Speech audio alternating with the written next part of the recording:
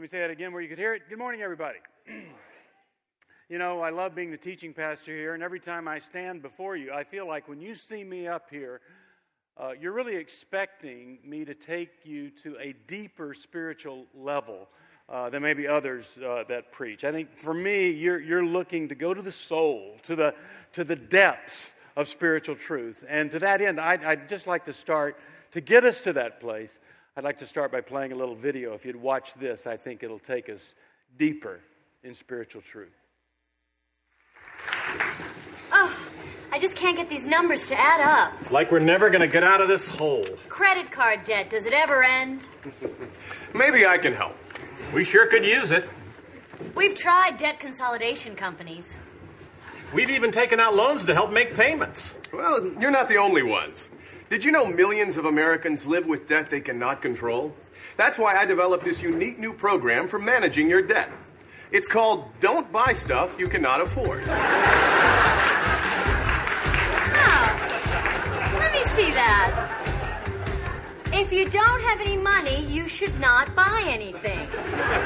Sounds interesting. Sounds confusing. I don't know, honey. This makes a lot of sense. There's a whole section here on how to buy expensive things using money you save. Give me that. And where would you get this saved money? I tell you where and how in Chapter 3. Okay, but what if I want something but I don't have any money? You don't buy it. Well, let's say I don't have enough money to buy something. Should I buy it anyway? No. Now I'm really confused. It's a little confusing at first. Well, what if you have the money? Can you buy something? Yes. Now take the money away. Same story? Nope. You shouldn't buy stuff when you don't have the money. I think I got it. I buy something I want and then hope that I can pay for it, right? No. You make sure you have money, then you buy it. Oh, then you buy it. But shouldn't you buy it before you have the money? No. Why not? It's in the book. It's only 1 page long. The advice is priceless and the book is free. Wow, I like the sound of that. Yeah, we can put it on our credit card. So get out of debt now. Write for your free copy of Don't Buy Stuff You Cannot Afford. And if you order now, you'll also receive Seriously, If You Don't Have the Money, Don't Buy It, along with a 12-month subscription to Stop Buying Stuff magazine. So order today. Oh, dear. Okay. Well, to me, that really kind of says it all. And, we're continuing our series on thriving. And the whole series is really about no longer living without margin, developing some margin in our lives and not spending more than we have, not buying stuff that we can't afford, not wasting money, having enough money to participate in funding the things in God's kingdom. And, Darren spoke of Nehemiah and the fact that there was no wall, and Nehemiah led the people to build this wall, to have this margin of safety. And if you remember, he talked about doing whatever it takes, like eliminating pets. I don't know if he mentioned that in your service. Did he do that? Yeah. I had flown in on a red eye that night and heard a big amen from me down there in the 11 o'clock service because my wife and I have a little disagreement over how many pets we should have, and I wouldn't air our dirty laundry in front of you if I wasn't right. But anyway, he was saying, do whatever it takes to build financial margin in your life. Now, there's an outline, and there's a big long scripture from Matthew 25. And let me just tell you what this story is about. This is a story in the scripture that Jesus told about a man that leaves 5 bags of silver with one guy and 2 bags of silver with another guy and a bag of silver with another guy. The guy with the 5 bags of silver, he turns it into 10. The guy with the 2 bags of silver, he turns it into 4. And the guy with the 1 bag of silver, he buries it. And when the master comes back, he's still got his bag of silver. And this guy is so angry, he takes the bag of silver away and he gives it to the other guys who did such a good job with investing. Now, to me, that's just ironic. I mean, he still has the money. He didn't waste it. He didn't go spend it on something foolish, did he? I mean, we can't ignore that because the message is God expects us to do something with our money, not just to not spend it foolishly, but to do something meaningful with it. In this day and age, if he had given the other guys that and then he gives the one guy this bag and he comes back, he'd say, well, look, here's what I did. I made a down payment on a pontoon boat out there at Geist. And because after all, we need to make memories as a family. And so, we got the one with the grill on it and we're out there and we're fishing, and that lowers our cost of groceries because we're fishing out of the lake and we're making memories, and I feel really good about that, we would say. And of course, I had to get a truck to haul the thing, but hey, it was made in Detroit, and I'm really trying to revive the economy through that purchase, so I feel really good about that too. I mean, if this was a modern day story, there are a lot of worse things that could have happened with that $1,000 than just to bury it and keep it in the ground. And so I really think that God is using that story to convict us that we need to do whatever it takes to do something spectacular with our money that honors God. Money talks, and often it says goodbye. That's just its most frequent thing, and we need to help it say something different in our lives. One man said because of how he had invested his money, he was able to sleep like a baby at night. And every hour he wakes up and cries, and then he goes back to sleep again because of his money woes. Well, to God, money is very important.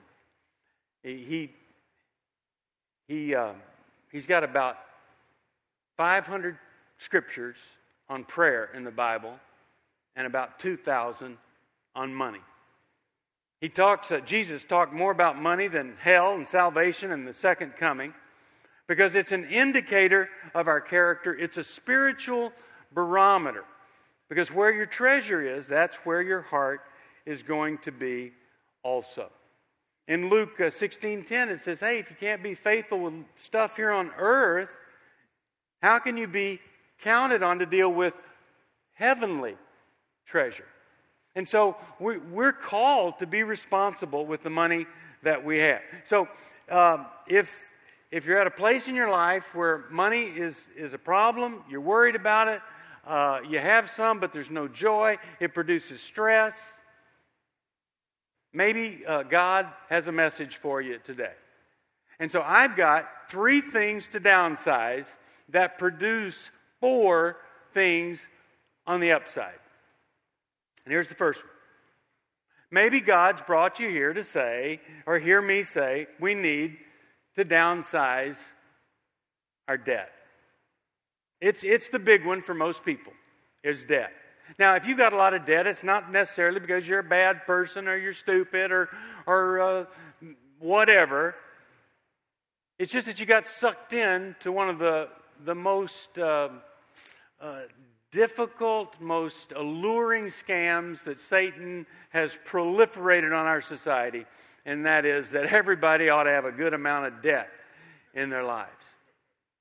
It's like the Elvis song, we're caught in a trap, we can't get out. But we can get out. If we decide that this really is a problem, that we really could do something about it, we can get out of it. Now, what do people do to get out of it? They say, God, help me make more money. Well, you're probably making a lot more money than you were 5 years ago or 10 years ago, but the problem's still the same. So the prayer maybe shouldn't be, God, help me make more money, but it's, God, help me make more of the money that I make. You just pray that every day. God, help me make more out of the money that I make. In fact, just say it with me. God, help me make more out of the money that I make. What a great prayer. Now, to do this, you've got to figure out where it's going. I mean, really, that's the first step, is to look at where all the money is going. And you know why we don't look at where all the money is going? Because it's painful. It's painful. When you finally sit down and you look everywhere the money's going, it produces pain. I remember when I did this, I recited a universally soothing word, and I want you to say it with me after I say it. Okay. Okay, just say that. Okay. You look at the horror, the pain, and you say, okay. You say it again. Okay. Or, see, you just get it out. It just helps. Helps you deal with it. Because it's painful to see it. I was talking to Solomon, and Solomon was telling me that when he wants to know something, in his brain, he has an app store. And he goes to the app store and he downloads an app, and it's free, Dad, in my brain. Well, most of us don't have an app for figuring out where all the money's going. But there are apps that are available, there are websites that are available to help us do it. So we need to figure out, where's it going? Second thing is, we need to talk about where it's going and where we'd like it to go. They did a survey of divorced couples, and one of the 6 things that they regretted the most was that they didn't talk more about money. It was the biggest area of contention. And of course, when they got divorced, that didn't help anything in the area of money. We need to talk more about money. Where is it going, and where do we want it to go? Where would we like to spend, give, save? How could we pay down the debt? We got to talk about it. And then once we talk about it, we can develop a plan. We can decide what it is we want to do with it, develop a plan to where we can cut down on our spending. Like maybe give away one of the pets. Where do we start the saving process? Maybe we can't give 10% to the church, but we could start with 1%. And we could make a habit of giving. But we got to have a plan. And the plan often starts with pain. But we can get through that pain. So I just start with probably the most important thing that people could do is to downsize their debt. Second thing is, we need to downsize our fret. And when we downsize debt, we often downsize the fret that we go through. We're spending too much time up in our head dealing with the money. When I turned 59, all these lights came on in my life about what I wanted to do. And not only did I want to reduce the fret in my life, but when I died, I didn't want my family to have any fret over finances. So I decided I needed to make some changes. And I'm not saying this is what God's calling you to do, but I'm saying that's where God was working on me. About 15 years ago, I bought a yellow convertible, Mercedes convertible, 1971. It was owned by Barbara Streisand, and I used to drive through the streets of Laguna singing "People" and all this other stuff because, it was my car. I loved that car. And I just decided it's so old and it requires so much maintenance. The fret was too much. So I just said, maybe God's calling me to sell it. And I sold it. And, I got over it. We lived out on the lake. We had the boat, the pool, and just the maintenance and the upkeep and all that stuff. And we felt like God was saying, let's just downsize. And I'm not saying that that's what God's calling you to do, but boy, that sure was what He's calling us to do. And the less fret is such a gift, to not have to worry about so many different things. I'm just saying, maybe God's saying that you've gotten too caught up in the worries and frustrations and things like that over the money. Matthew 13:22 talks about the seed that fell among the thorns represents those who hear God's word, but all too quickly the message is crowded out by the worries or the frets of life and the lure of wealth, so that no fruit is produced.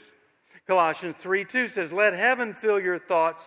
do not think only about things down here on earth. So too much debt and too much fret, we can get so caught up in the things of the earth that we miss the focus on God and what God wants for us. He says in Matthew 6:33, seek the kingdom of God above all else and live righteously, and He will give you everything that you need. Third thing,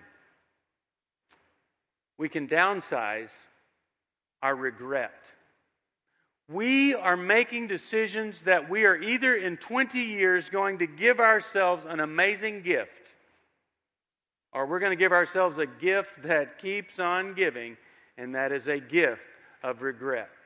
Yeah, you want to take a vacation, but if you can't afford that vacation, the memories that you're creating will not be worth it. They will just fill you with regret in 20 years. And so I'm inviting you, downsize your regret by giving yourself, starting to give yourself an amazing gift that you can open 20 years from now. Now, you just can't presume that everything's going to go well, that you're going to continue to have the job that you have, the economy's going to stay the same, that your health is going to stay the same, or something could happen that's going to cause you to regret that you didn't do all you could do when you could do it. Now, some people regret that they don't have a lot of money, or they lost their money, not because they were irresponsible or stupid or whatever. You did the best you could. And sometimes it doesn't work out. Money doesn't mean you're smart. I know a lot of people that they have money and they're just absolutely stupid. But they inherited, or they were the right place, right time. Money doesn't do for us a lot of things that we expect it to do. It doesn't free you. A lot of times it enslaves you. And most of us know that money doesn't make you happy. Have you ever pulled up alongside somebody driving a Rolls Royce? Have you ever seen any of them look happy? Some of the weirdest people. I'm sorry if you drive a Rolls Royce, but you're kind of weird. I've just never seen anybody just, high-fiving, having a good time there, and they're so worried somebody's going to hit it, I think. But it doesn't produce happiness. And do you respect people with a lot of money? The people I respect don't have a lot of money. I got to tell you, financially, the person I respect most is Darren. Darren doesn't make a big salary, but he does more with the money that he makes than anybody that I know. So we have to kind of downsize our regret by downsizing what we're expecting out of money today so that we can give ourselves a gift maybe 20 years from now. Hebrews 13:5 says, stay away from the love of money. Be satisfied with what you have. For God has said, I will never fail you. I will never, ever forsake you. One man said, I started out with nothing and I still have most of it. That is a state of regret. So we can downsize our debt, fret, and regret. And when we do, we get to experience the upside of net, whatever is left. The upside of net. And we start with net worth. We will be worth more if we'll do that. And our lives will be worth more. We'll be worth more to our family because we'll be more engaged with the family than we are with all of the worries that money can bring, and especially the worries that debt can bring. We'll be worth more to the kingdom of God. We'll be doing things that are worth eternal value. We'll be involved in building what God has in store for us to be built by us. So our worth will increase. But so will the value of our net worship. Malachi 3:8 says, will a mere mortal rob God? Yet you rob me. But you ask, well, how are we robbing you? It's in tithes and offerings. We're not experiencing net worship if we're not worshiping God with our tithes and our offerings. And he says, if you will do it, I will open up the windows of heaven and I will reward you in such a way you will not be able to contain it. And he says, why don't you try me? It's really interesting. God saying, try me. Give it a test and just see if I won't do it. God wants us to worship with our tithes and offerings. I really didn't understand what that meant until I went to this little chain of islands to do some missionary work called the Marshall Islands. When it came time for the offering, people got up out of their chair and they lined up all over the church. They formed this line and they came down and everybody in front of everybody brought their offering. And all they could bring, many of them, was they'd go down to the beach and they'd get some little shells and they would sew together a bracelet or a necklace and they'd put it in the offering plate and then the church would sell it to tourists and that's how they would bring in their tithes and offerings to people in the church. And they had no money, but they did it. They found a way to worship God, singing and dancing as they would come down the aisle.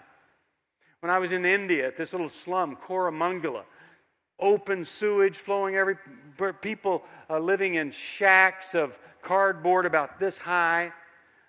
And we had a worship service. And you'd see these people that their parents had broken their arms and legs so that they could hold them and beg for money more effectively because their children were mangled. And you would see these people crawling down the aisle with little coins in their hands to put it in the offering plate to worship God with tithes and offerings. And they had nothing, but they found a way to give something to worship God. And I got to tell you, when we get to heaven, those are the people who are going to be running through those streets of heaven because they worship God with their tithes and offerings. If we can't do that, if we don't get that, then there's something wrong in our lives. If we just can't give back a little bit to the God who gives it all to us. There has to be a way. So when we downsize our debt and our fret and our regret, we increase our net worth and our net worship. We also increase our net workmanship. Now, here's a great verse. Listen to this.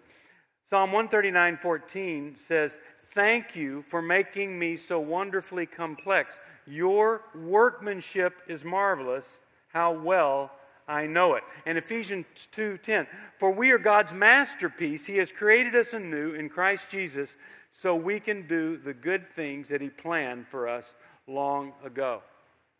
Everybody knows that there's no snowflake that's alike, but have we stopped to think that there is no other person made on the face of this earth? No, out of the 7 billion people that are here today, and the billions that have come before us, and the billions that will come after us, no one will be just like you. You are the workmanship of God. He planned for you even before you were in the womb. He made you with talents and skills and abilities and gave you experiences. And the question is, are you doing what God wants you to be doing? That's the question. Are you doing what He wants you to do? Is His workmanship being maximized in your life because you're doing what He wants you to do?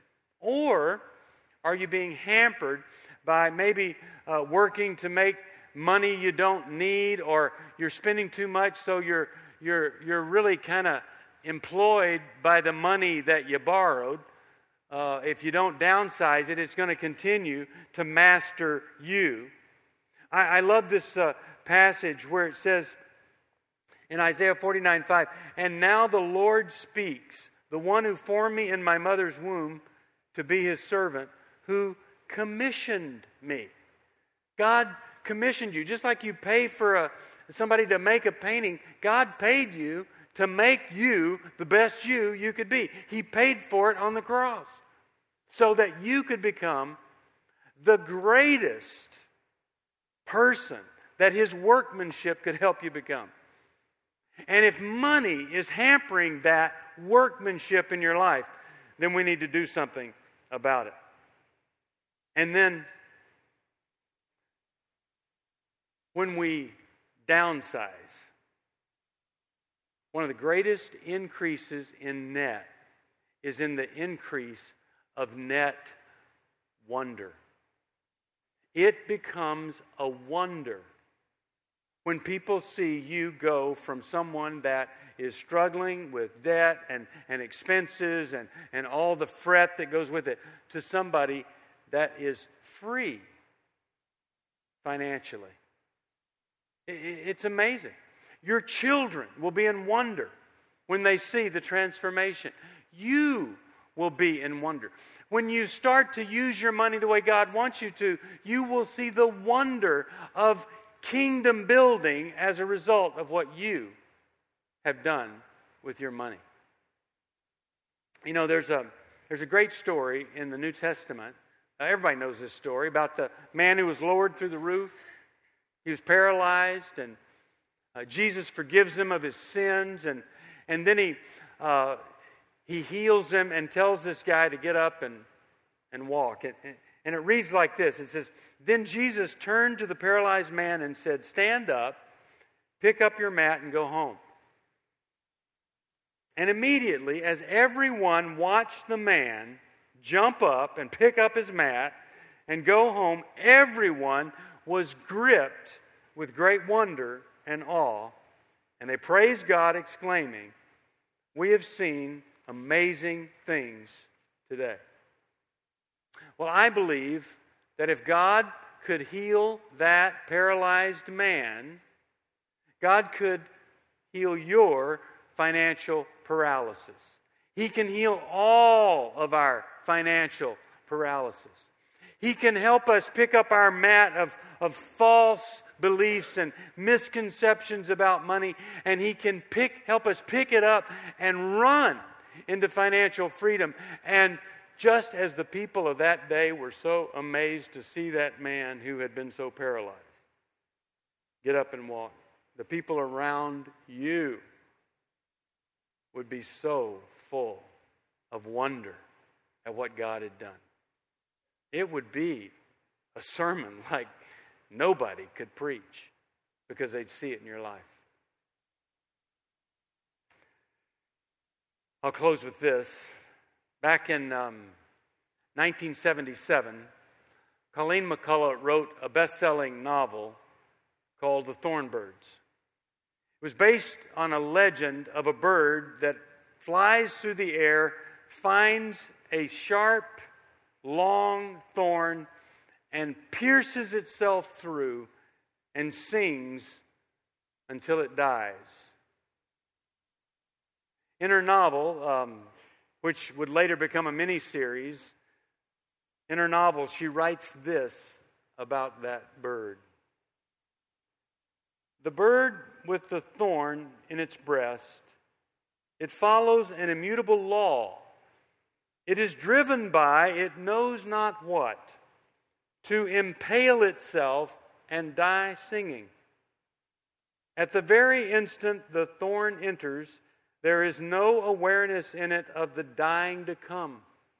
It simply sings and sings until there is not the life left to utter another note. But when we put the thorns in our breasts, we know, we understand, and still we do it.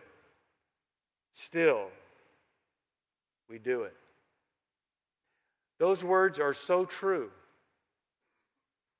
that they reflect what Paul wrote to Timothy in the 6th chapter of 1 Timothy, verse 9 and 10. "People who long to be rich fall into temptation and are trapped by many foolish and harmful desires that plunge them into ruin and destruction. For the love of money is at the root of all kinds of evil. And some people, craving money, have wandered from the faith and pierced themselves through with many sorrows. Maybe, just maybe, God has brought us here today to say, hey, we knowingly have pierced ourselves through. And we can take that thorn out and we never, ever have to do it again. We can downsize our debt, our fret, and our regret. Now here's the challenge.